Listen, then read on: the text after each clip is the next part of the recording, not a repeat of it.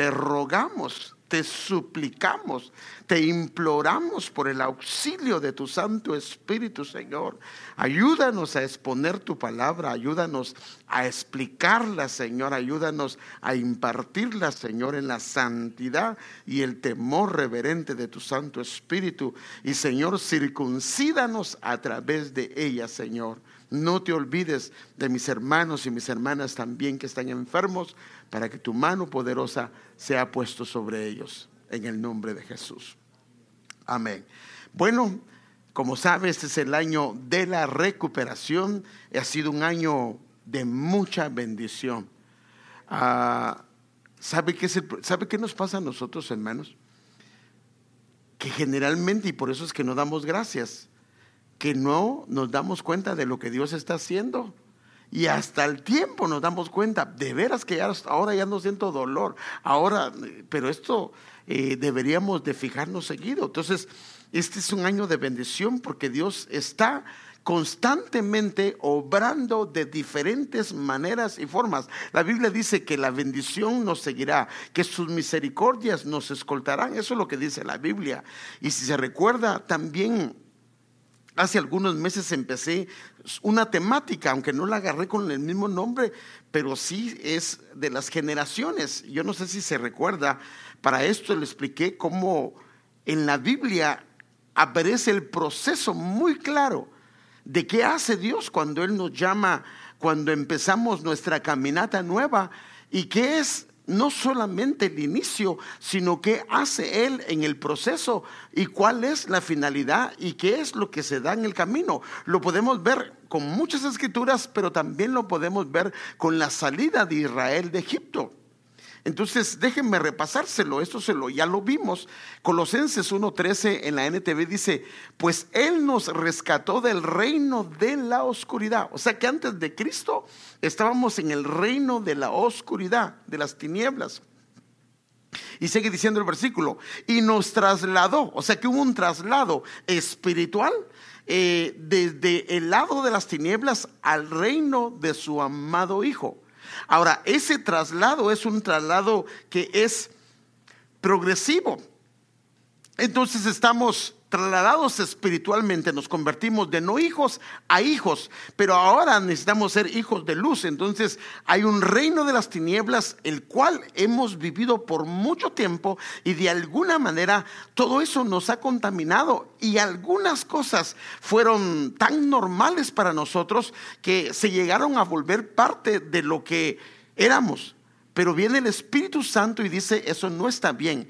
Entonces eso entra un proceso de descontaminación del reino de las tinieblas al reino de luz. Pero esta es la parte donde nosotros tenemos que permitir que el Señor lo haga a través del Espíritu Santo y a través de su palabra.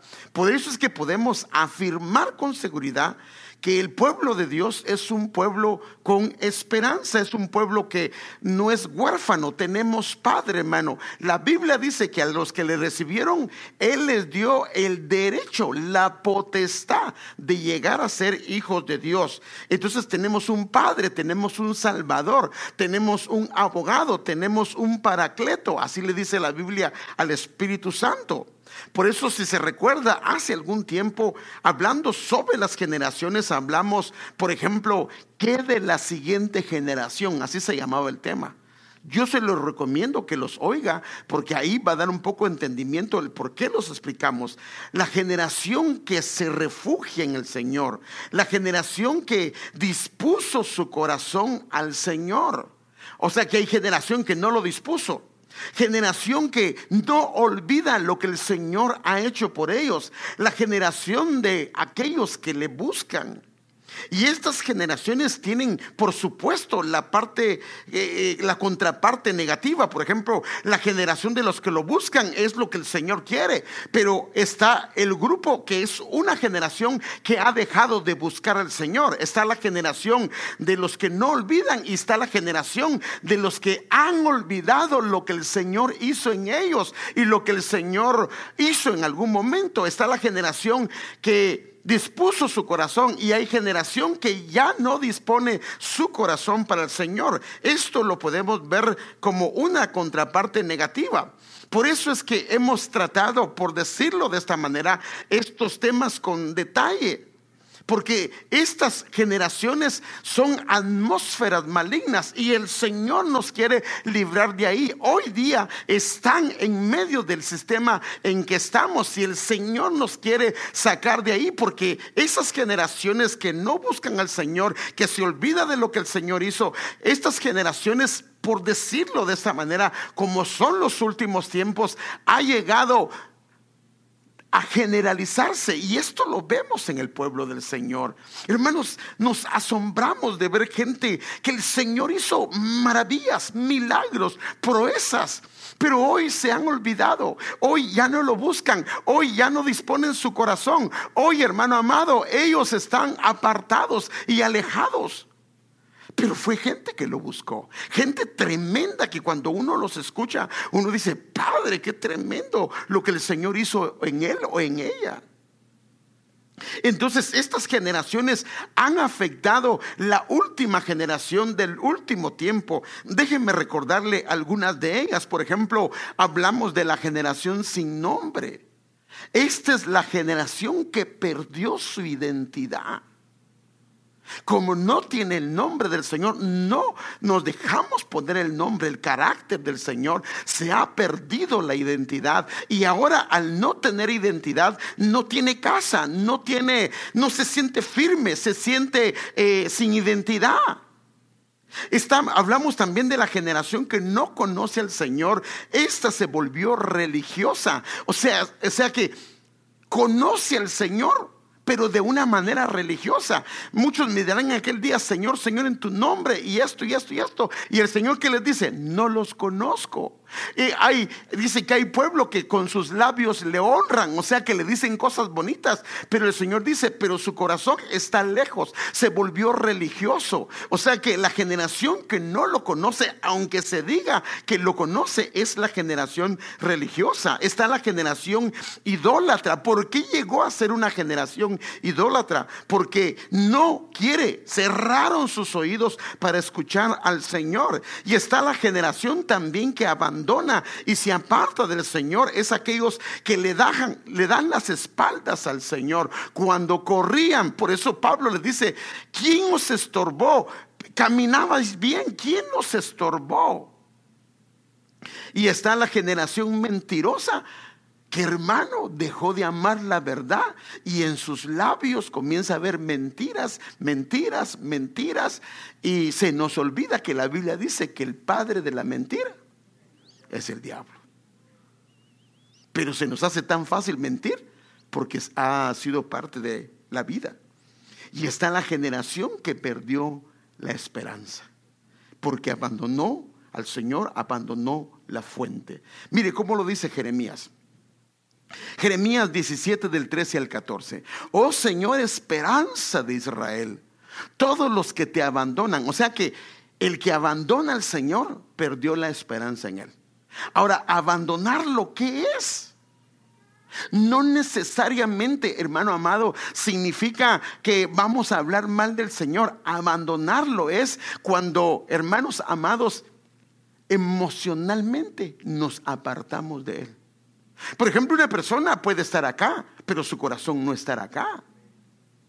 Una persona puede decir que ama a Dios, pero en los hechos no es cierto. Entonces, fíjese, todos los que te abandonan serán avergonzados, porque perdieron la esperanza, porque tal vez el Señor, por decirlo de esta manera, se tardó en responder tal o cual cosa, porque el Señor no está para darnos nuestros caprichos. Por eso es que Él es nuestro Padre, Él es nuestro Dios, y Él decide cuándo nos da las cosas. Los que se apartan de ti serán escritos en el polvo, porque abandonaron al Señor. Mire qué tremendo: fuente de aguas vivas. Eso significa que si lo abandonaron por otras fuentes, por cisternas rotas. Y viene Jeremías y dice: sáname, oh Señor. En otras palabras, Él está diciendo: esta es una enfermedad. Esto no es normal en un pueblo, porque ¿cómo es posible que nosotros no correspondamos al bien recibido? ¿Cómo es posible que no correspondamos a lo mucho que Dios ha hecho por nosotros? ¿Cómo es posible que no le sirvamos? ¿Cómo es posible que no corramos en pos de Él? ¿Cómo es posible que nuestro corazón no se apasione por Él? Miren, hermanos, hay escrituras que son tremendas y son escrituras que lo hacen a uno temblar, pero la Biblia así lo dice, que aquel que poniendo sus manos sobre el arado, así dice la Biblia, vuelve atrás, no es digno de mí. Entonces él dice: sáname, oh Señor, y seré sanado, sálvame y seré salvado, porque estas generaciones son terribles, porque tú eres mi alabanza. Ahora, estas generaciones siguen activas y el Señor quiere librarnos de ella. Por eso el apóstol Pablo, hermano, dijo en Tito capítulo 3 versículo del 4 al 5: pero cuando se manifestó la bondad de Dios nuestro Salvador y su amor hacia la humanidad.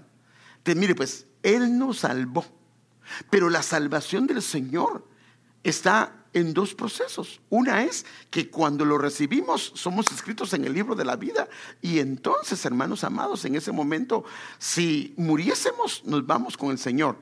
Pero el otro es una salvación del alma distorsionada por el pecado, por los años que vivimos en ellos, donde el alma tiene que ser restaurada. Por eso es que la Biblia dice que los que lo abandonan, su nombre queda inscrito como en polvo, como en el polvo. Entonces dice: Él nos salvó no por las obras de justicia que nosotros hubiéramos hecho, sino conforme a su misericordia, por medio, entonces aquí viene esto, hermano, del lavamiento de la regeneración. O sea que Él quiere lavarnos de las generaciones que hoy están. Hermanos, si estas cosas están operando en nosotros, nos olvidamos del Señor, no lo buscamos, no disponemos nuestro corazón, hermano, estas generaciones están afectando, y Él viene y quiere lavarnos de estas generaciones, y la renovación es por medio del Espíritu Santo. Fíjese, por eso el tema que yo quiero tratar, hablando siempre en ese contexto, es la generación que pone su esperanza en el Señor. No es la generación que lo abandona. Por eso acuérdese que lo que le estoy diciendo, abandonarlo. O sea, por ejemplo, el salmista dice: mi alma está apegada a ti. ¿Qué diferencia hay entre estar pegado y apegado? Pegado es: estoy junto a alguien, pero no necesariamente estoy emocionalmente pegado a él. Pero una persona apegada significa que aunque la persona esté en su trabajo, si es su esposa, él está con ella, o ella está con él, está apegada, no solamente espiritualmente, sino emocionalmente está con ella. Entonces, la gente que lo abandona es aquel hombre o mujer que, siendo un hombre con llamamientos, lo ha abandonado, y ha abandonado su primer amor, ha abandonado la razón por la que el Señor lo llamó, la razón por la que el Señor lo puso dentro de una congregación, la razón por la que el Señor lo colocó en un trabajo. Hermano, perdóneme, pero fue Dios el que determinó la carrera que tenías para colocarte en el lugar donde Él te colocó, porque ahí hay gente que está perdida, y Dios a través de ti, hermana, quiere llevar salvación, quiere llevar luz, esperanza a esas familias, pero lo hace a través de la gente que Él coloca como una luz. Por eso el Señor dijo: vosotros sois la luz del mundo. Entonces Dios quiere librarnos de estas generaciones que se olvidan de Él. Quiere librarnos de la generación que deja de buscarlo. El asunto no es si lo buscamos en algún momento, sino qué estamos haciendo, hermano. Porque cuando Él venga, Él no quiere que oírnos decir: Padre, yo hice tantas cosas por ti. No, lo estás buscando. Estás apasionado. Él pide por una novia que lo espera, pero una novia sin mancha y sin arrugas, así dice la Escritura. Dios quiere librarnos de la generación que deja de buscarlo, de la generación que se olvida de lo que Él ha hecho, de la generación idólatra que ha dejado de escuchar al Señor. La idolatría viene cuando dejamos de escuchar al Señor. De la generación religiosa que, hermano amado, no lo conocen, de la generación mentirosa, de la generación sin nombre. Y hay una generación que no lo abandona. Y es la generación que pone su esperanza en el Señor, a pesar de la condición que está. Miren, hermanos, perdónenme, a mí me aflige esto. Escúcheme bien lo que le voy a decir. Dentro de la congregación hay hermanos y hermanas que, si usted supiera cómo están ellos enfermos, se quedaría asombrado de verlos danzar, cantar y postrarse delante del Señor. Y nosotros que tal vez no estamos en esa enfermedad, hermanos amados, tenemos una actitud incorrecta. Hermanos, a algunos no les ha dado el Señor tanto y son fieles. Mira, a mí me asombra, y esto lo recuerdo, ya se lo he contado. Y en la iglesia donde se congregaba mi hermano, él mismo me lo contó. Mi hermano es un hombre de negocios, el que está en Los Ángeles, y tiene negocios grandes. Y él mismo me contó una vez, hablando con él y platicando, y me dijo lo sorprendente, lo que lo impactó a él, porque la iglesia tenía dos plantas, la planta baja y la planta alta. Y en la planta baja, la mayoría de los que habían ahí eran gente que no tenía negocio. Y de repente él comienza a observar a todos los de la planta alta, y la mayoría tenían negocio. Su economía estaba mucho mejor. Pasaban a desayunar, se tomaban su tiempo. Otros servían, sí, daban sus diezmos y sus ofrendas, pero otros servían. Entonces yo me hacía y él mismo me decía, porque también él estaba sentado ahí, que lo confrontó el Señor. ¿No sería que los que el Señor más nos ha dado deberíamos ser los que más deberíamos estar sirviendo? ¿No debería ser así, hermanos? Al que más se le perdonó, más debería de amar. Al que más se le dio, hermano, así dice la Biblia, más se le pedirá. Pero el problema es que estas generaciones, de las generaciones sin nombre, idólatras, que se olvidan de lo que el Señor hizo que dejan de buscarlo, han estado haciendo mella en nuestros corazones. Pero esta generación, a pesar de su estado, a pesar de su condición, a pesar de cómo se sienten, hermano, eso es lo tremendo. Están buscando, están queriendo servir, están tratando de hacer la obra del Señor. Hermanos, que Dios tenga misericordia de nosotros, hermanos, porque ellos tienen, hermano, una esperanza viva. Así lo dice el apóstol Pedro. Mire cómo lo dice. Bendito, 1 Pedro 1:13, en la Biblia Jerusalén. Bendito sea el Dios y Padre de nuestro Señor Jesucristo, quien por su gran misericordia, mediante la resurrección de Jesucristo de entre los muertos, nos ha reengendrado. La palabra reengendrar es renacido a una esperanza viva. O sea que la esperanza viva viene de un renacimiento, viene, hermano amado, de alguien que ha sido reengendrado. Ahora, para empezar tenemos que ver qué significa la palabra reengendrar, y para esto tenemos que ir a la palabra engendrar. Engendrar es dar a luz, cuando se tiene un niño, cuando se dar a existencia a una persona, o cuando algo se produce un efecto en alguien. Entonces, por ejemplo, Pablo reengendraba al pueblo a través de la palabra. Entonces la esperanza es reengendrada, es renacida. Estoy hablando de la esperanza viva, porque esta es una diferencia entre la esperanza como un concepto y la esperanza viva. Entonces, esto es importante, hermano, porque de esta manera podemos ver que nosotros estábamos muertos en delitos y pecados, y el Señor nos llamó, nos hizo renacer de nuevo para darnos una esperanza. Pero la esperanza viva viene, hermano amado, por medio de un proceso. Yo se lo quiero mostrar. Déjeme enseñárselo. O sea que la esperanza viva es reengendrada.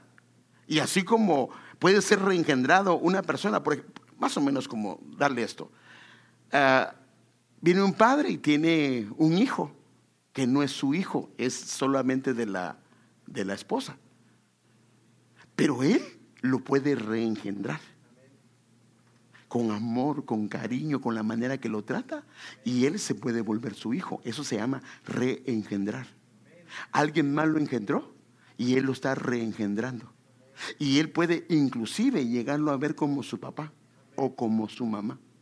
Por eso, hermanos, miren, si usted, hermano amado, hermana amada, se casó con alguien que tenía hijos, ya sea hombre o mujer, su responsabilidad es amar a esos hijos. Porque desde el momento que usted se casó con él o con ella, delante de Dios usted los recibió en su casa y le van a pedir cuenta por esos hijos. Le van a pedir cuenta. El problema es que no los vamos a poder educar si no los reengendramos.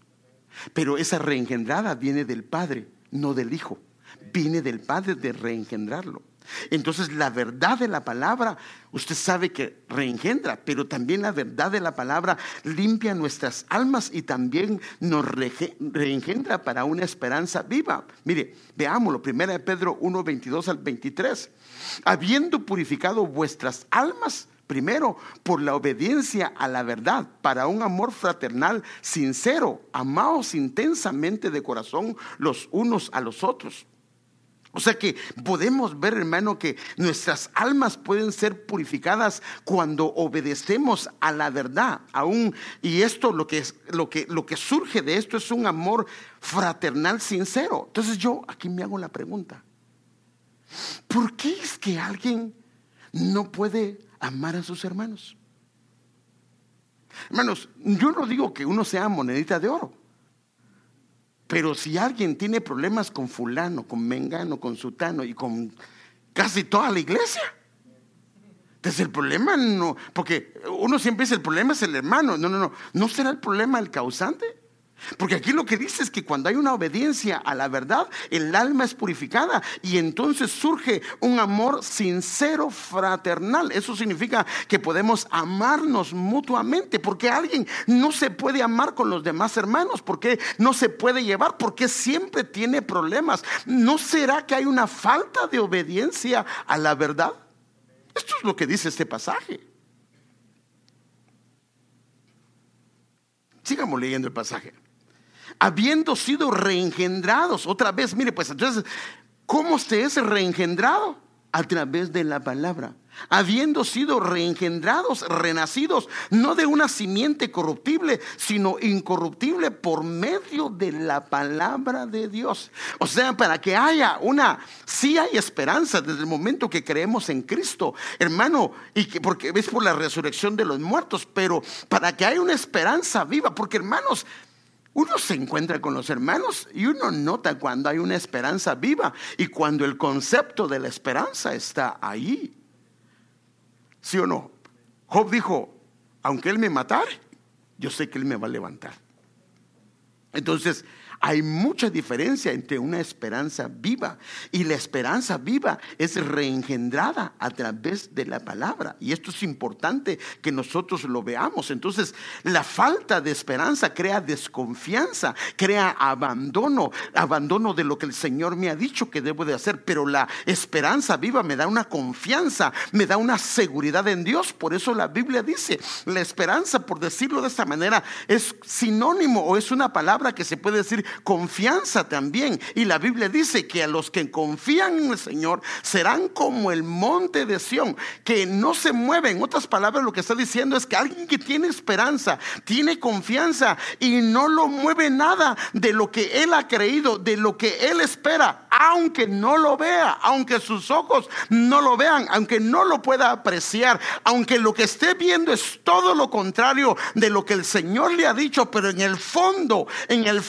de su corazón, él o ella sabe que hay un Dios que vive. Entonces esto es importante, hermano. La esperanza viva, hermano amado, esto es lo que podemos ver en Abraham, hermano. Mire cómo lo dice él, hermano. Abraham es un símbolo, es un estandarte de una esperanza que está viva, pero que también está activa. Porque hay una esperanza, hermano, que es un concepto, pero, hermano, cualquier cosa la echa a perder, o cualquier cosa lo hace claudicar. Pero una esperanza viva a pesar de lo que mira. Mire, ya le he contado yo de un hombre que el Señor le dijo no tenía para pagar su renta, y el Señor le habló como a mediados de mes y le dijo: no te preocupes, yo te voy a proveer para pagar tu renta. Entonces usted está feliz y gozoso, pero cuando se comenzó a llegar el 25 y no miraba nada, el 26, el 27, el 28, entonces comenzó: Señor, y no me dijiste y esto y esto y esto, y el 29, y Señor, y el día 30 llegó alguien y le dijo: el Señor me mandó y aquí te traigo esto. Y entonces cuando él recibió la renta, entonces se fue a su sala y comenzó a danzar, y el Señor le dijo: no dances, ¿por qué no me creíste? O sea que creyó mientras no se acercaba el tiempo, pero cuando vio que se acercaba y no miraba nada, porque se dejó guiar por... Entonces la esperanza viva no se deja guiar por lo que ve, sino que por lo que el Señor le ha hablado. Y entonces Abraham es un símbolo de una esperanza viva y activa, hermano, porque lo podemos ver. Romanos capítulo 4 versículo 18 al 19 dice: aun cuando no había motivos para tener esperanza, Abraham siguió. Fíjese que no había motivos, porque se miraba a sí mismo y miraba a su esposa. Dice: aun cuando no había motivos para tener esperanza, Abraham siguió teniendo esperanza, porque había creído en que llegaría a ser el padre de muchas naciones, pues Dios le había dicho: esta será la cantidad de descendientes que tendrás. Entonces Abraham le creyó a la palabra, y esto le mantuvo una esperanza viva. Por eso es que él fue reengendrado por la palabra, para que hubiera una esperanza viva. Y también la Biblia nos habla, hermano amado, de algo más, que lo que mantiene la esperanza viva es la fe. La fe mantiene viva la esperanza. Por ejemplo, el versículo 19, leímos el 18: y la fe de Abraham no se debilitó, a pesar de que él reconocía que por tener unos 100 años de edad, su cuerpo ya estaba muy anciano para tener hijos, igual que el vientre de Sara. Pero eso no le impidió que él creyera a lo que el Señor le dijo, porque lo que hizo el Señor a través de su palabra es reengendrarlo para que tuviera una esperanza viva. Entonces la responsabilidad, y aquí es donde viene, hermano, porque aquí lo quiero llevar ahorita, porque acuérdense que le tengo que hablar de la generación que pone su esperanza en el Señor. La responsabilidad de Abraham y los hijos de fe de Abraham, porque la Biblia dice que somos hijos de Abraham por la fe. ¿Sí dice eso? Entonces la responsabilidad de Abraham y los hijos de fe de Abraham es transferir, es enseñar esta fe a la siguiente generación, para que mantengan la esperanza viva. Y esto es a lo que lo quiero llevar. Por ejemplo, Génesis 18, el Señor le da una orden a Abraham, pero como nosotros somos hijos de Abraham y somos simiente de Abraham, entonces es lo mismo para nosotros. Ahora mire la orden que el Señor le da a ellos. Es un hecho que Abraham se convertirá en una nación grande y poderosa. Mire lo que dice el Señor. Estos son los planes que el Señor tiene para nosotros. Dice la Biblia que tiene planes de bien y no de mal, para darnos un futuro y una esperanza. Eso es lo que está diciendo la Biblia. Pero mire qué dice: y en él, en Abraham, y como nosotros somos de la simiente de Abraham por el Señor Jesucristo, porque somos de la fe, de Abraham, y en él serán bendecidas todas las naciones de la tierra. O sea que a ti y a mí, hermanos, si entendiéramos esto, nos han puesto como un portal en el trabajo donde estás, nos han puesto como sal, como luz en el trabajo donde estás, para que ese lugar sea bendecido, para que ese lugar sea prosperado, para que ese lugar se mantengan familias con la provisión que ellos necesitan, y Dios te colocó. Por eso es que si somos de la descendencia de Abraham, y en él, en Abraham, en los que son de la fe de Abraham, serán bendecidas todas las naciones de la tierra. Hermano, yo no sé si se ha notado, pero usted de repente llega a un restaurante, no hay gente. Usted llega a comprar algo, unas sus pupusitas, gloria al Señor. ¿Y qué pasa? De repente comienza a llegar fulano, y cuando ve, el restaurante está lleno. Pero si llega usted y ni las moscas llegan, desde ahí hay que ver cómo está la cosa, hermano. Entonces, si somos hijos de Abraham por la fe, las promesas del Señor por medio del Señor Jesucristo se extienden a nosotros como hijos, para que seamos una bendición en todos los sentidos, hermanos, a los que están alrededor. Por eso es que cuando hay un padre que ama al Señor, que camina como caminaba Abraham, la familia de él va a ser bendecida, va a ser próspera. Hermanos, tenemos promesas, pero también tenemos condicionantes. Esto lo podemos ver al Señor. Entonces mire el versículo 18, ahora mire el 19. Yo lo he elegido, mire qué tremendo, para que instruya a sus hijos y a su familia. Y aquí es donde claudicamos la mayoría. Nos atribuimos la bendición de Abraham, pero lo que no hacemos es instruir ni a los hijos ni a la familia. ¿Cuándo se ha sentado con sus hijos y ha hablado del Señor? Esa es su responsabilidad, padre. Sentarse con ellos, instruirlos, instruir a su familia y enseñarles el camino del Señor. No, pero es que para eso los llevo a la escuela dominical. No, o para la iglesia. Sí, ahí les enseñan. ¿Y qué si el maestro ni estudió y le fue a contar un par de chistes a los niños? Pues no lo hacen, pero estoy exagerando. No, la responsabilidad de instruir a los hijos no es del maestro de la escuela dominical, es del padre, del sacerdote de casa. Por eso es que si somos de la fe de Abraham, tenemos que tomar nuestra responsabilidad. Fíjese que inclusive, mire pues, hermanos, bueno, yo le digo de lo que yo hice, no le digo de lo que otros han hecho, pero al menos yo no recuerdo. Desde el día que entendí esto, hermano, todos los días yo me sentaba con mis hijos, orábamos al Señor, cantábamos, levantábamos cántico nuevo, unos 15, 20 minutos. A veces me despertaba tarde en el carro, muchas cierren los ojos y nos íbamos cantando, levantábamos cántico al Señor. En las tardes, otra vez. Nos íbamos a un viaje antes de que ellos te dormían con calzoneta y todo. No. Antes que se vayan a la alberca, acuérdense, ¿por quién estamos acá? ¿Quién es el que nos ha provisto todo? Claro, no 2 horas, no hablarles de hebreo, no, 15 minutos. Miren, oremos al Señor, démosle gracias al Señor. Y a grandes ya no lo hago, porque ahora es su responsabilidad. Y si ellos lo hacen con su familia, es su responsabilidad. Pero ahí está mi hijo Héctor, y le puede preguntar. Yo estaba pendiente cuando estamos cantando, si lo miraba... Pregúntele qué hacía. Porque, hermano, cuando alguien está con una mala actitud ante el Señor, mi hija o mi hijo, eso es incorrecto. Yo le decía, no, mi hijo, no, mi hija, eso no es correcto. Estamos ante el Rey, gracias a Él. Tú tienes un colegio, tenemos cómo llevarte en carro, todo ese tipo de cosas. Entonces, yo lo he elegido. Entonces, Dios te ha elegido padre, para que instruyas a tus hijos y a tu familia. Ahora, mire pues, aquí viene el asunto. Tal vez por eso es que no viene lo demás.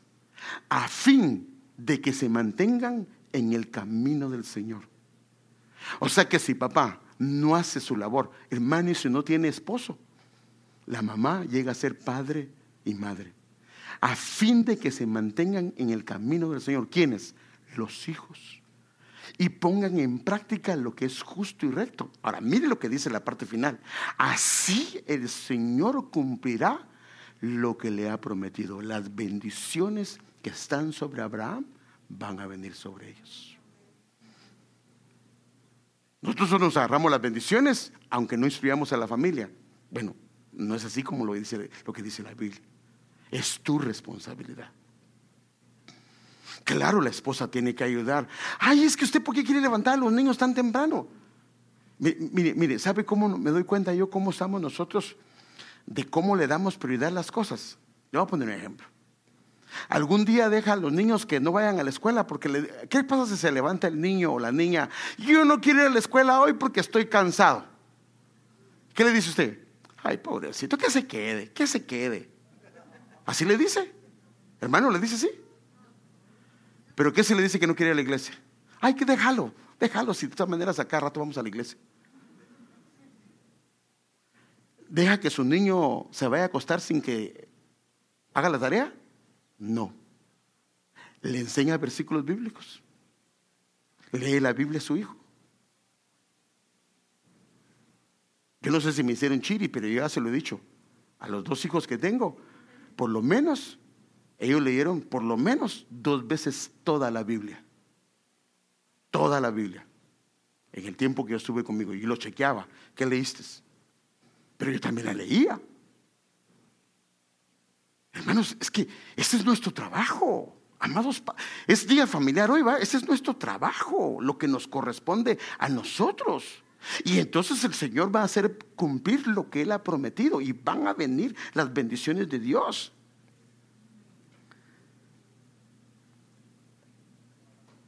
Entonces eso es lo que dice la palabra de Dios. Entonces reengendrado la esperanza bien. Entonces a través de la palabra, fíjese, entonces aquí es donde viene que cuando le estás enseñando la palabra, le estás reengendrando la esperanza viva a la generación de nuestros hijos. Y aquí viene el asunto. Entonces, ¿por qué los hijos no tienen la esperanza en el Señor? Una esperanza viva. Porque papá y mamá no los han instruido. Porque el reengendramiento de la esperanza viene a través de la palabra. Entonces déjenme enseñárselo, por favor. Pues él hizo un pacto con Jacob y dio una instrucción a Israel. Ahora, aquí yo le di un tema que se llama Jacobita o Israelita. Yo no sé si se recuerda. Jacobita o Israelita. El Jacobita es aquel que no ha sido transformado su carácter y siempre está tropezando y tropezando y tropezando.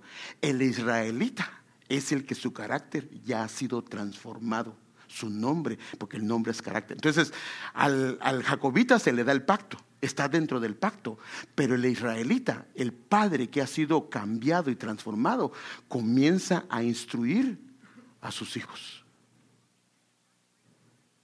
Sabe la importancia que es esto. Y entonces dice, a Jacob dio el pacto y la instrucción se la dio al hombre que ha sido cambiado su carácter, para que venga él e instruya a sus hijos. Instruye al niño en su camino y cuando fuere viejo no se apartará. Ahora, ¿quién dijo eso? El Señor. ¿Y entonces por qué se apartan? ¿No será que no los hemos instruido? Y si los instruimos y se apartaron, pues podemos pedir al Señor y decirle: Padre, yo lo hice. Y el Señor tal vez los llevó al mundial por un tiempo, porque quería que ganaran las ligas mayores, pero luego los trae. Bueno, eso no sé, ¿verdad? Pero bueno, pues él hizo un pacto con Jacob y dio una instrucción a Israel. Él mandó a nuestros padres. Mire, pues aquí está el asunto de la responsabilidad. Eso fue lo que le pasó a la generación de Josué. La generación de Josué conocían al Señor, pero ellos no transfirieron el conocimiento a la generación que venía, y la generación que venía no conocía al Señor. Y por eso es que entra el libro de Jueces, y la Biblia dice que cada uno hacía lo que bien le parecía. ¿Por qué? Porque la generación que dejó Josué y la generación que dejaron los ancianos no conocían al Señor. Entonces dice, él mandó a nuestros padres que se lo comunicaran a sus hijos. para que lo supiera la generación venidera, los hijos que habían de nacer, y se lo contaran a sus hijos. O sea que los hijos tienen que hacerlo con los hijos. Yo lo hice con Héctor y Andrea, ahora le toca a ellos hacerlo con sus hijos. Ahora, si usted pone al hijo, ¿quieres que te dé una instrucción y que leamos la Biblia? O que nos miremos una película bien chilerona. Pues en la película van a querer, ¿va? No, todo tiene su tiempo. Todo tiene su tiempo. Entonces, sigamos leyendo. Ahora, fíjese, ¿ves? Para que pusieran, o sea, que la idea de enseñarle la instrucción es para que pusieran en Dios su esperanza. O sea, que la responsabilidad de nosotros los padres es instruirlos, porque a través de la palabra los reengendramos para el Padre, pero también reengendramos la esperanza viva, para que pusieran en Dios su esperanza y no olvidaran las hazañas de Dios y cumplieran sus mandamientos, para que no imitaran a sus antepasados. Ahora, mire pues, si no se hace esto, mire lo que viene en la parte 7. Si no se hace eso, generación rebelde y obstinada, generación de corazón inconstante, de espíritu desleal a Dios. Wow. Tenemos una responsabilidad, amados padres o madres. Si no tienes esposo, el Señor es tu esposo y tienes una responsabilidad. Hermanos, es que yo no puedo. ¿Quién dice que no puedes? Si no lo dejas ir a la escuela, si no ha hecho su tarea. Entonces es nuestra responsabilidad. Estamos hablando de las bendiciones de Abraham sobre los hijos. Y la Biblia dice que Abraham era un hombre enriquecido. No le faltaba nada. Era un hombre, hermano, que el Señor le dijo, camina. Mire qué tremendo cuando se llega a esa condición. Camina para allá y yo te lo entregaré. Camina para allá y te lo entregaré. Camina para allá y te lo entregaré. Camina para allá y te lo entregaré. Todo lugar que pisare la planta de vuestros pies será vuestra. Y Abraham se volvió un hombre de altares. Y se lo mostró a sus hijos, que donde quiera que estaba, él hacía altar al Señor. Hacía altar al Señor. Eso significaba que mantenía una comunión con su Señor, no importa dónde estuviera. Qué hermoso es cuando los padres comienzan a juntarse con los hijos. Y hermanos que ya no son niños, no importa. O saben toda la Biblia ellos, pues se les puede instruir. Hermano, qué hermoso es cuando los padres hacen esto. Pero bueno, ya se me pasó el tiempo. Entonces, una generación que pone su esperanza en Dios ha sido instruida y enseñada por sus padres. Sin fe es imposible que Dios se agrade mucho de nosotros, porque todo aquel que se acerca a Él debe de tener fe en que existe realmente y que se convierte en el que recompensa a aquellos que le buscan. Es nuestra responsabilidad inculcarles la esperanza viva, y la fe es la que mantiene la esperanza viva, hermanos. ¿Cómo mantenemos la esperanza? Lo dice Romanos 15:4. En efecto, todo cuanto fue escrito en el pasado se escribió para enseñanza nuestra, para que con la paciencia, otra vez, mire hermano, con la paciencia. Eso significa que la Biblia, ay, que no me da sueño. Pues sí, pero si todos los que hemos leído la Biblia, al principio no nos gustaba la Biblia. Esto es como cuando lo ponían a comer verduras a uno. Pero poco a poco comenzaste a agarrar, porque sé lo que es la Biblia. Dice, pero más para que con la paciencia y el consuelo que dan las Escrituras, ¿qué vamos a mantener? La esperanza, porque lo que está haciendo la palabra es reengendrando una esperanza viva. Y aquí rápidamente le doy un ejemplo de lo que hace la esperanza. La palabra escrita es el logo de Dios, que al oírlo se convierte en un rema que entra en mis oídos. ¿Cómo viene la fe? La fe viene por el oír de la palabra de Dios. Entonces, cuando yo creo lo que el Señor me ha dicho, entonces comienzo a creer en mi corazón, comienzo a confesar que aquello es aquí, así, y entonces se me toma como justicia. Mire, aquí hay un ejemplo bien bonito. Yo y lo recuerdo porque ¿hace cuánto tiempo que tiene usted, hermana Tomasita, de haber venido a la iglesia? 6 años. Pues cuando ella vino, estaba esta parte donde usted ve esa columna ahí, estaba cerrado, porque ese era un local aparte y ese era un lugar de armas. Nosotros estábamos en ese lugar. Fíjese qué tremendo. Estábamos en ese lugar. Y cuando ella vino, hubo una profecía y le dijo: por esa puerta vas a ver entrar a tus hijos, uno a uno yo los voy a traer. Y vino él, se aferró a la palabra. Yo la creo, yo la recibí, yo no sé para quién era, pero yo la agarro y la tomó, hermano. Estoy hablando solo cuando estaba ella aquí. Y de repente, por esa puerta, entró el hermano Martín y la hermana Raquel. Pero en eso nos fuimos para el otro lugar. Ahora, mire lo tremendo cuando uno cree la palabra. Nos fuimos para el otro lugar. Y uno podría decir, bueno, de todas maneras va a entrar por una puerta. Nos estuvimos allá y allá estuvimos, y de repente el Señor nos vuelve a regresar acá, solo ahora con 2 locales, y por esa puerta entra Gilberto y su esposa Yolanda y su familia. Y ahora por esa puerta entra el hermano Arturo y su esposa Sandra. Hermano, así es Dios. Si nos aferramos a lo que Él dice, a lo que dice su palabra, hermanos, normalmente uno cuando renta no vuelve al mismo lugar que rentó.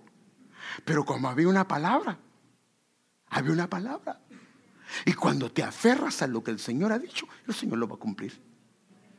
Entonces esa es una esperanza viva. Y lo que lo activa y a esa esperanza viva es la palabra, la paciencia y la instrucción y el consuelo de la palabra va levantando, porque entonces te vas dando cuenta de lo que Dios hace. Entonces esta persona viene, oye la palabra, se da un rema, él lo cree en su corazón, se le toma como justicia, comienza a confesarlo. Aquí está la confesión, y al confesarlo la Biblia dice que hereda y alcanza las promesas por el que lo confiesa. Y entonces la esperanza es la atmósfera que mantiene firme nuestra esperanza o lo que hemos oído en Él.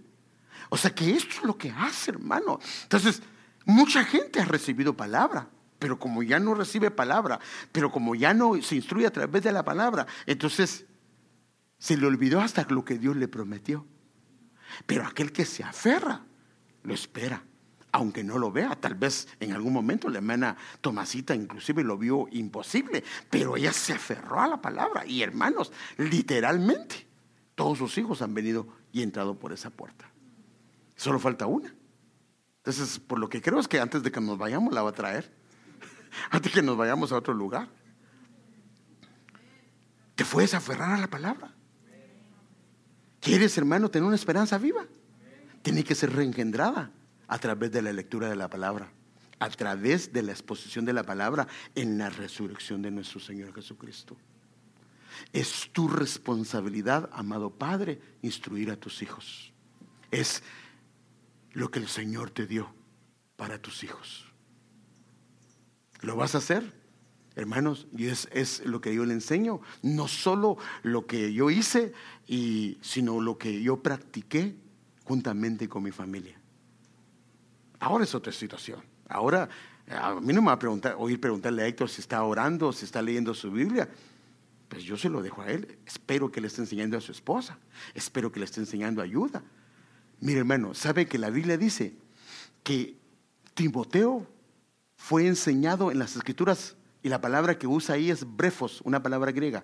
Y la palabra brefos es cuando estaba en el vientre. O sea que desde el vientre se le puede enseñar a un niño las Escrituras.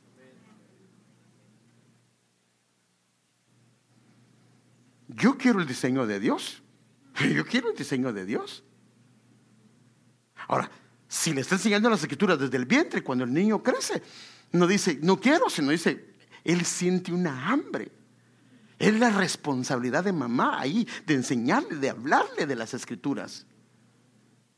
Pero ¿qué va a entender? Su cuerpo tal vez no entiende, pero su espíritu sí sabe lo que está hablando, porque su espíritu fue creado antes por el Padre. Su espíritu sí sabe lo que está diciendo. Y por eso es que hay algo que lo atrae. Por eso es que ve a los niños. Y los niños, hermanos, usted le dice, el Señor es moreno. ¿Se lo cree o no se lo cree?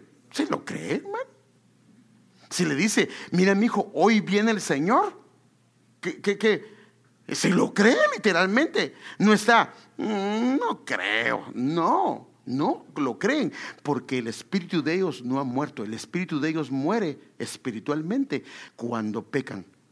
Por eso es que si papá y mamá le habla del Señor, cuando logra ver eso, le habla al Señor, el niño estuvo su espíritu muerto un tiempecito y luego volvió a vivir, porque papá y mamá le dijo: mi hijo, debes de conocer al Señor. ¿Desde cuándo? Desde niño. Entonces un niño conoce al Señor, su espíritu muere porque pecó. Papá y mamá no le hablan del Señor. Imagínese el pastor y no le habla del Señor a sus hijos. El líder o la ayuda ministerial y no le habla del Señor a sus hijos, que lo reciban. Entonces el niño con su espíritu muerto mucho tiempo puede ser y meterse en serios problemas. No, hermanos, es nuestra responsabilidad a nuestros hijos. Si ya uno sabe si ya pecaron, hermano, hablarles del Señor y decirles que reciban al Señor para que su espíritu esté vivo nuevamente. Es la orden que tenemos con los maestros. Estén haciendo el llamado continuamente. Pero hermanos, ese llamado debería de venir de los padres hacia los hijos. Amén, hermanos. Entonces la pregunta es: amado padre, ¿te ve tu hijo, te ve tu hija leyendo la Biblia?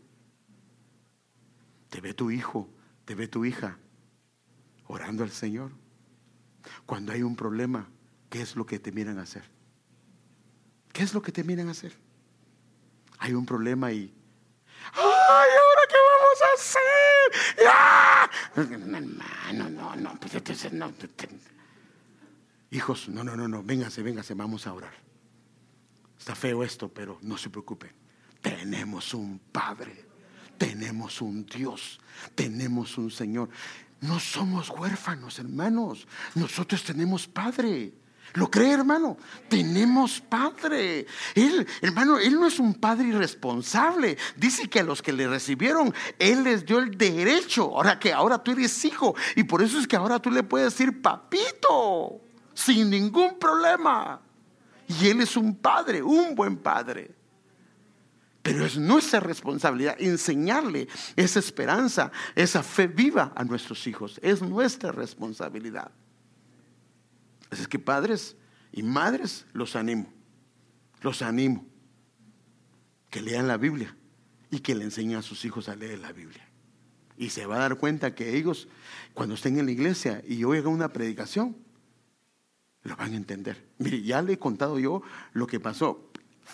Ahora, ese problema no es de la iglesia, hermano, ese problema es de nosotros los padres.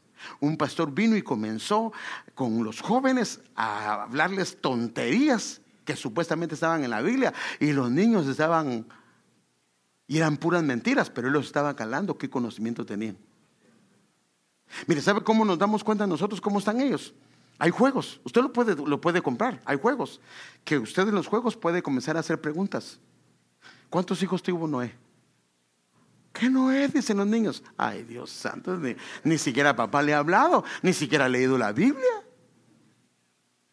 ¿Cuántos hijos tuvo Noé? ¿Qué fue lo que Dios hizo en el principio? Y hermanos, hay tantas cosas para hacer con los hijos. Ahora, ¿qué pasa? Imagínense, Dios ve a papá y mamá responsables, porque es que eso es lo que usted hace cuando usted me dice que ore por su hijo. Cuando usted me dice que ore por su hijo, me dice: pastor, ¿puede orar por mi hijo y lo quiero presentar? Yo se lo explico, le digo: con gusto. Te lo estás presentando al Señor, se lo estás entregando, y Él te lo da, y Él, como un padre responsable, dice: yo me voy a hacer cargo de ese niño, te voy a proveer toda la economía, pero ahora enséñale quién soy yo. Y ahora comienzas tú a que tenga la carrera, nada que ver con Dios, sino que lo que te importa es que no digo que no está bien, que está bien que tengan una carrera, que tengan un futuro, pero una carrera, ¿de qué sirve al hombre que ganar el mundo y pierde su alma? ¿No dice así la Escritura, hermano? Entonces, pongámonos de pie, hermanos.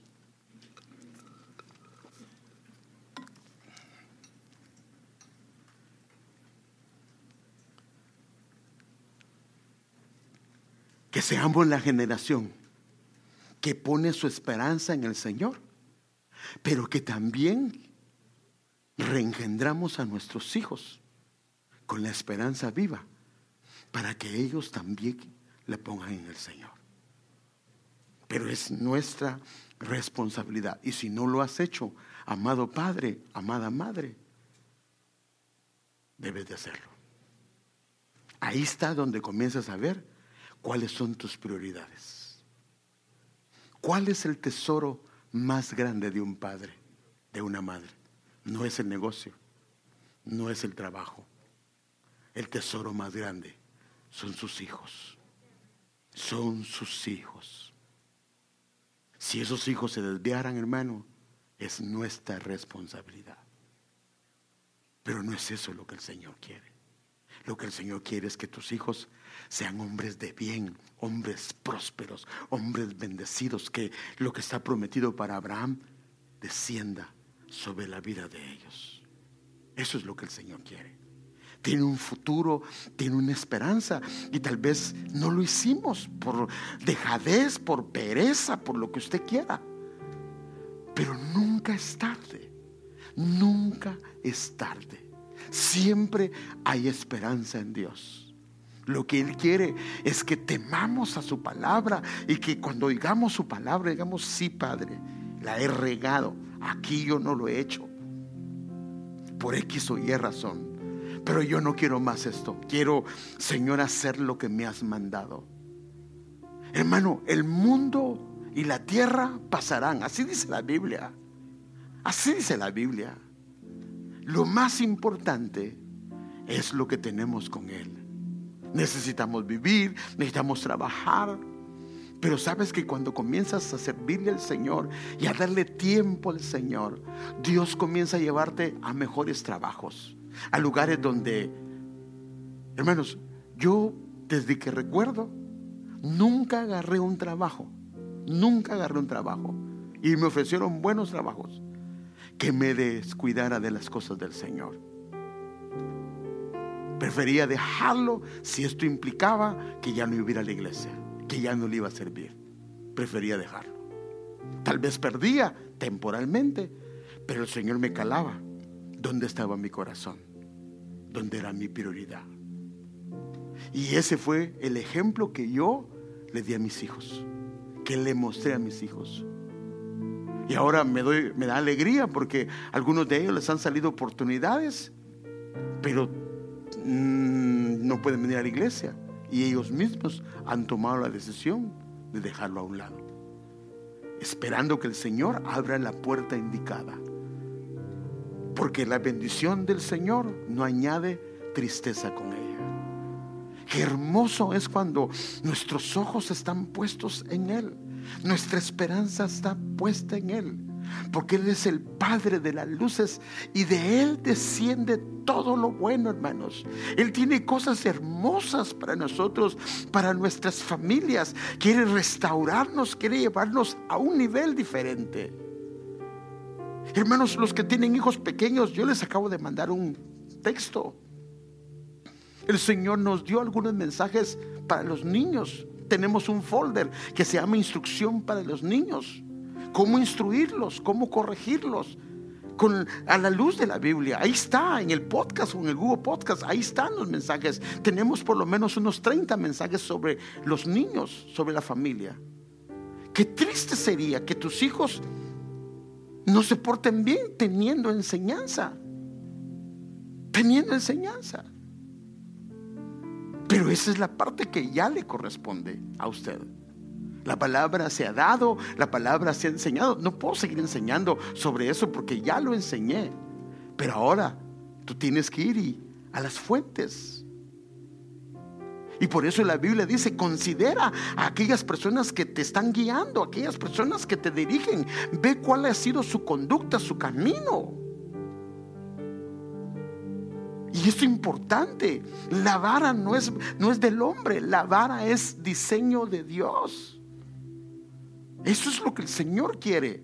Pero en la medida que leas la Biblia te vas a dar cuenta que es lo que el Señor explica.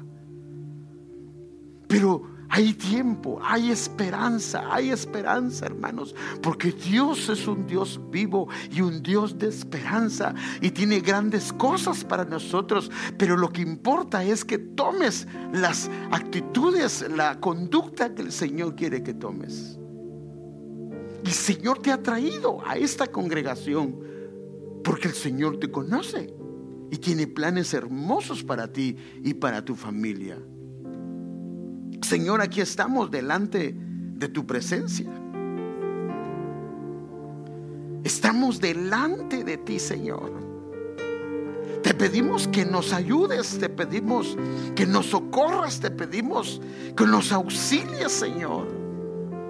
Tal vez hasta hemos perdido la esperanza a causa de ver nuestras vidas, o ver nuestra familia, o ver nuestra casa. Pero hoy te pedimos que primero que nada nos perdones si como padres, como madres, no hemos hecho la labor que nos corresponde. Tal vez hemos enfocado nuestras vidas en otras cosas y hemos descuidado nuestra familia, hemos descuidado a nuestros pequeños, hemos descuidado lo más importante que nos has dado. Perdónanos, Señor, y ayúdanos, Señor, a entender y a comprender la importancia que tiene el papel de mamá, el papel de papá, Señor, dentro de casa, Señor, como el pastor de su hogar, como el sacerdote de casa, Señor. Ayúdanos, por favor, y perdónanos si ha habido una actitud incorrecta. Te lo pedimos. Mire este capítulo de Job 14:7. Mire qué tremendo, hermano. Mire lo que dice, hermano.